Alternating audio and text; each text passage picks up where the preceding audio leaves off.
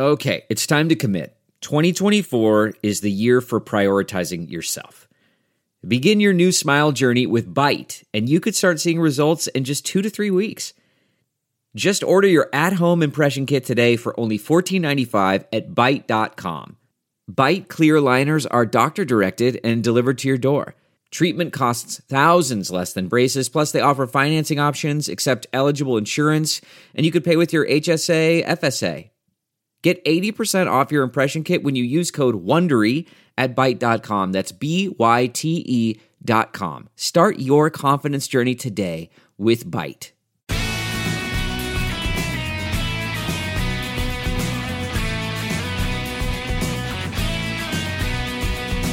From Offscript Media, I am Matthew Zachary, and this is Out of Patience. On today's show, Episode 4, COVID-19, cancer, peer support, respiratory failure, all the crap we're dealing with. The world is burning. We got to keep it spinning. I'll be talking with Michael Parisi, the CEO of Guidemark Health, an old friend of mine from the agency world, Andrea Ferris from the nonprofit Longevity, one of the leading lung cancer research and advocate groups in the world. I work with them extensively at Stupid Cancer. They're a great group. And Andrew McDowell, my co-founder and COO here at Offscript Media. Wash your hands, don't touch your face, and social distance with style, because it's all about quarantine and chill, quarantine and panic, or somewhere in between. Enjoy. Some of what we wanted to talk about and just really kick this off is exactly that. What Matt had mentioned, when we say peer, we mean health communities or just communities that prior to COVID happening, were connecting, sharing information. And this crisis has kind of caused people to all become experts in infectious disease. So when Matt and I were talking last week, we were saying it was really interesting to see the reaction and how quickly nonprofits have mobilized, some of the challenges and questions that you're being asked of the members of Longevity and the healthcare community and the cancer community as a whole. So I know that's a lot to kind of put out there, but we just wanted to open the conversation up. And the reason why, lung cancer was an important one to start with is the nature of this virus and where it attacks. We know that there's been a heightened sense of caution or certainly a heightened sense of concern across the lung cancer community. So that's some of what we wanted to talk to you about. Well, I mean, the reality too is like the peer-to-peer part for us right now, quite honestly, some of it is information sharing, but a lot of it is really just to break down the isolation and the sense of anxiety and stress that's going out. So a lot of the advocacy groups are distilling information and creating webinars and putting out vetted medical information so that people aren't being completely inundated with a lot of bad information potentially. And so sort of becoming that reliable source for them to give them, the facts. And as it pertains to them specifically with the disease, I think where the peer-to-peer comes in, at least in our communities, is a lot of it is the emotional and psychosocial support elements of it, and just sort of to break down the isolation and this feeling of being completely alone in this and when you're being overwhelmed. Right. Yeah. Would you consider the lung cancer community, definitively more at risk than other communities out there? So based on the experts, the risk for contracting the disease is the same for the syndrome of COVID. What the higher risk is of having that adverse reaction to it and not tolerating the disease or overcoming the disease as well, right? Because you have an injury already to your lungs, so you're more susceptible to the symptoms of it. And perhaps not bouncing back as quickly as someone who doesn't have a lung disease. But in terms of the risk of contracting it, it's about the same from what I understand.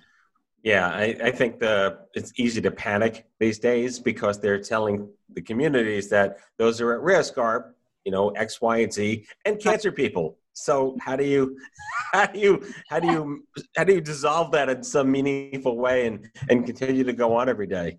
Yeah, that's a tough one. I mean, I think that the risk, like I said, is really of not of contracting it, but of the side effects of it or of the symptoms of it. But in terms of, it's already a scary disease to have any cancer diagnosis, right? It's a very scary disease when you have a lung cancer diagnosis. And then you add this on top, it does add a lot of extra angst and anxiety to that situation. And I think that is where a lot of the peer-to-peer support comes in to help calm that down. But also it's, I think, where the patient advocacy groups, we have a responsibility of also helping to navigate the communities and to help them sort of alleviate some of that stress and anxiety, that we can get through this together, and they just need to be smart about it and different things that they can do to help cope with that. Have you seen anything come out of the NCI with this cancer lens based on what the CDC is saying? Out of the NCI, I have not personally seen anything, but I can go look for it. But no, I haven't. I've seen a lot of information coming out of CDC, obviously. FDA issued an emergency guidance last week. I'm not sure if you saw that as well, on the conduct of clinical trials. So for our community where there are so many clinical trials and people are participating in them, there's assurance from FDA on the new guidance, with the new guidance, that they can, how to continue with those, that you're not going to be cut off, and of different things that the institutions can do, that the trial sponsors can do, and the FDA is going to do to help ensure that patients who are on a clinical trial can stay on the clinical trial and continue to receive care. So I think it's actually quite optimistic and encouraging of how the community is coming together to ensure that people who need the treatment and care are still getting it. And just the measures that they're putting into place to ensure that someone, if they need an infusion or if they need a treatment or if they have some emergency that they need to come in, that they will be protected from. And I think that it's pretty remarkable. And from my perspective, very optimistic of how the community is coming together to ensure that happens. Michael, are you impressed to see 8 billion people actually trying to all do something at the same time? It's really a phenomenal, it's an amazing thing to kind of step back and look. We've never in our lives seen the entire planet in the same situation. I have a good friend in Singapore, and they're ahead of us in terms of when it hit. And I talk to them a couple times a week to just kind of get a pace of what they're doing in terms of measures for containment, et cetera. And essentially, we're all following the same protocol, if you will. And it's just a matter, it's like a wave, a global wave, and it's happening at different points in different places, some in more serious lockdown and isolation efforts. Others are further along, and we're hoping that, on the mend, if you will. But it really is incredible to see the entire world pretty much operating from the same sheet of music. Yeah, and one on that note, Singapore really stands out as being one of the I think 3 countries that, if you look at the trend lines produced by the WHO, it's Singapore, Hong Kong, and South Korea that seem to be improving on the general trend to be found across all the other areas that are contending with this. Do you happen to know what it is that makes Singapore one of the 3 that stands out? Yeah, so my friend's wife is undergoing active treatment for breast cancer. So she was she's on the tail end. She's had chemotherapy, she's had her radiation, and now she's on maintenance therapy. One of her friends actually was COVID positive, and she was exposed, so she is in isolation. But nationally, she had to register, and literally, she is not allowed to go outside of their home. Period. Wow. And this system is one single registry for the entire country. So anyone that's been exposed and is in country quarantine, there's actually a database, and their son's school was notified. She's not allowed to be on the property. So they're beyond strict with the policy, but they're also using technology to share information and really make sure that when someone is exposed or was exposed, that all precautions are taken. You're talking 5 million plus people that live on top of each other. It's a very dense population. So, really preventing it's like Manhattan essentially, and trying to do and control things the same way. But they've been really successful at doing it. Well, Michael, how is she receiving her ongoing treatments if she is an active breast cancer patient? She's not allowed out of her home. So it's a 15-day quarantine. She just, luckily, she's in between, so she gets a 30-day infusion. But I actually listened to a great call this morning with a collection of global oncologists, and they said for things that are, quote unquote, non-essential, or where they feel like there's a lower risk if she had to miss a treatment, they would say, we'll forego this first treatment and then we'll come back in 30 days. So they are prioritizing things that are quote unquote essential versus, follow-up. Wow. I saw in the news today that I think it was either Biogen, they were shutting down trials temporarily, and that this may be a necessary thing to free up hospital beds. Yeah, I saw it. It's terrible. And this is what we have to do in this country. Yeah. And another thing that's coming up quite a bit is blood supply. So apparently there are several states where they're operating on 1 day in the bank for the blood supply. So bone marrow transplants, can't be done unless there's adequate blood supply. That's lymphomas, myelomas. I mean, pretty significant impact on the BMT community. About NCI before, who's actually been doing a lot of communications and is ASCO. ASCO, yes, you're right. They've really taken a good lead on distilling, right? Yeah. ASCO and ACCC as well for the community oncologists. I've seen a lot from them. Is there any, obviously all the nonprofits are sending newsletters and messages and putting things on your homepage that are clearly in alignment with everything that needs to be said. Is there anything unique to the lung cancer community, to the longevity community, that outside of lung cancer, very specific, very different? What are your key points besides don't panic? Oh, with respect to the COVID? Yes. Now, so we actually are putting together a very comprehensive education and information program that we're doing, where we're doing webinars with all the different specialties, Zoom webinars that we put out that in video form for people who treat all aspects of lung cancer. So we've done a general oncologist, pulmonologist. Today I interviewed a radiation oncologist. The other thing that we're doing is we're actually creating the videos in Spanish as well, and ensuring that all of our materials are also available in Spanish. Good. Because we have a very large community, and particularly a very large underserved community also. And so we're looking not just for language underserved, but also people who are in rural areas or community areas, and doing webinars specific to that to share information as well. Of what could be relevant to them and how they need to navigate their disease, because not everybody goes to the large academic centers, as we know. Right. Other things that we're doing is we're spending a lot of time, and we'll be launching a number of these programs next week, is to ensure that people don't feel isolated. So things like doing, having a chair yoga session, or pulmonary rehabilitation exercises, doing virtual art therapy sessions, things like that too, to help alleviate the stress. Virtual Reiki sessions, exercise sessions.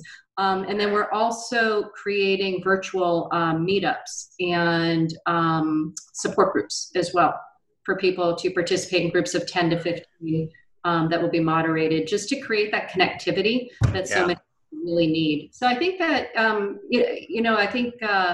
we're pretty excited about all the programs. I'm guessing that a lot of organizations are doing that for their communities also, at least I hope they are. Yeah. Because I think that that's something that we all need to shift towards, is to ensure that our communities are staying engaged and active and feeling supported and not isolated.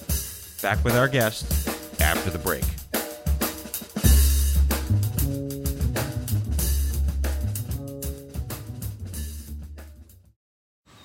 Man, that sunset is gorgeous. Grill, patio, sunset. Hard to get better than that. Unless you're browsing Carvana's inventory while you soak it all in. Oh, burger time. So sit back, get comfortable. Carvana's got thousands of cars under $20,000 just waiting for you. I could stay here forever. Carvana, where car buying meets comfort meets convenience. Download the app or visit Carvana.com today.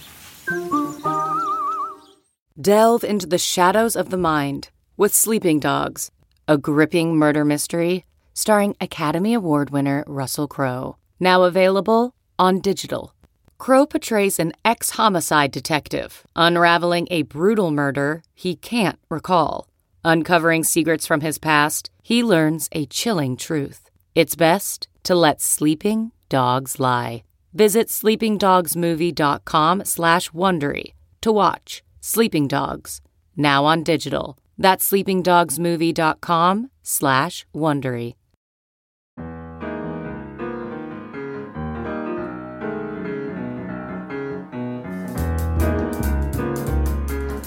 Yeah, I mean, one thought that's really standing out here is that, if you look at Twitter, for example, it's chock full of people generating curious, sometimes fun and lighthearted memes about what it's like to be working from home. And I think that it's very easy to fall into that mindset. But this conversation, ought to serve as a reminder that there are people for whom working from home and living from home and being isolated at home, it means a great deal more than just simply not needing to commute to and from work. Especially for a disease like lung cancer, which is already a very isolating disease. People, Yes. They don't talk about it. It's not, even though it affects, over 200,000 people, 225,000 people a year in the US alone. Those are just Americans. Nobody really talks about it. It's starting to change. So that is starting to change. And there are a lot of really fantastic groups that are helping to drive that change as well. And I think that all the new treatments and the fact that people are living longer and better and healthier with the disease is helping, but yet it still is very isolating. And so then you put physical isolation on top of that sort of emotional and psychological isolation, it's kind of doubly compounding. So I think as a lung cancer patient advocacy group, it's really essential for us to kind of step in and try to break some of that down and create that platform for people. Yeah, at Stupid Cancer, we would say that it's hard enough being 28 when you're well, because there's just enough crap piled on top of you in general, let alone throwing a ridiculously nonsensical diagnosis of cancer on top of everything, let alone lung cancer, which has its own unique verticals of stuff to deal with right there. Yeah. I can't stress enough the value of that. The making people feel less alone is the single most important part of being an advocate. Like in my story, the guy that introduced me to the world of advocacy, you might know Craig Lustig from the Children's Cause in DC. He was my first peer.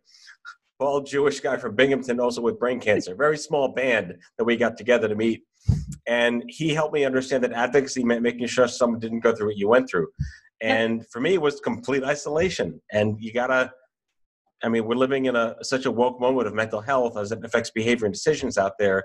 Again, hard enough being well, got to make sure people feel that there's a community behind them. Yeah, I think it's a fantastic opportunity. It'd be really interesting to see how people use social media for good.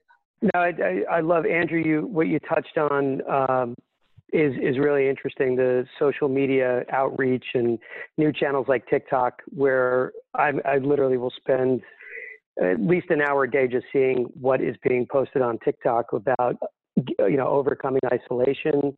There's been a huge uptick in creative in terms of art, download this. If you have kids at home and you're trying to work, here's another way to distract them.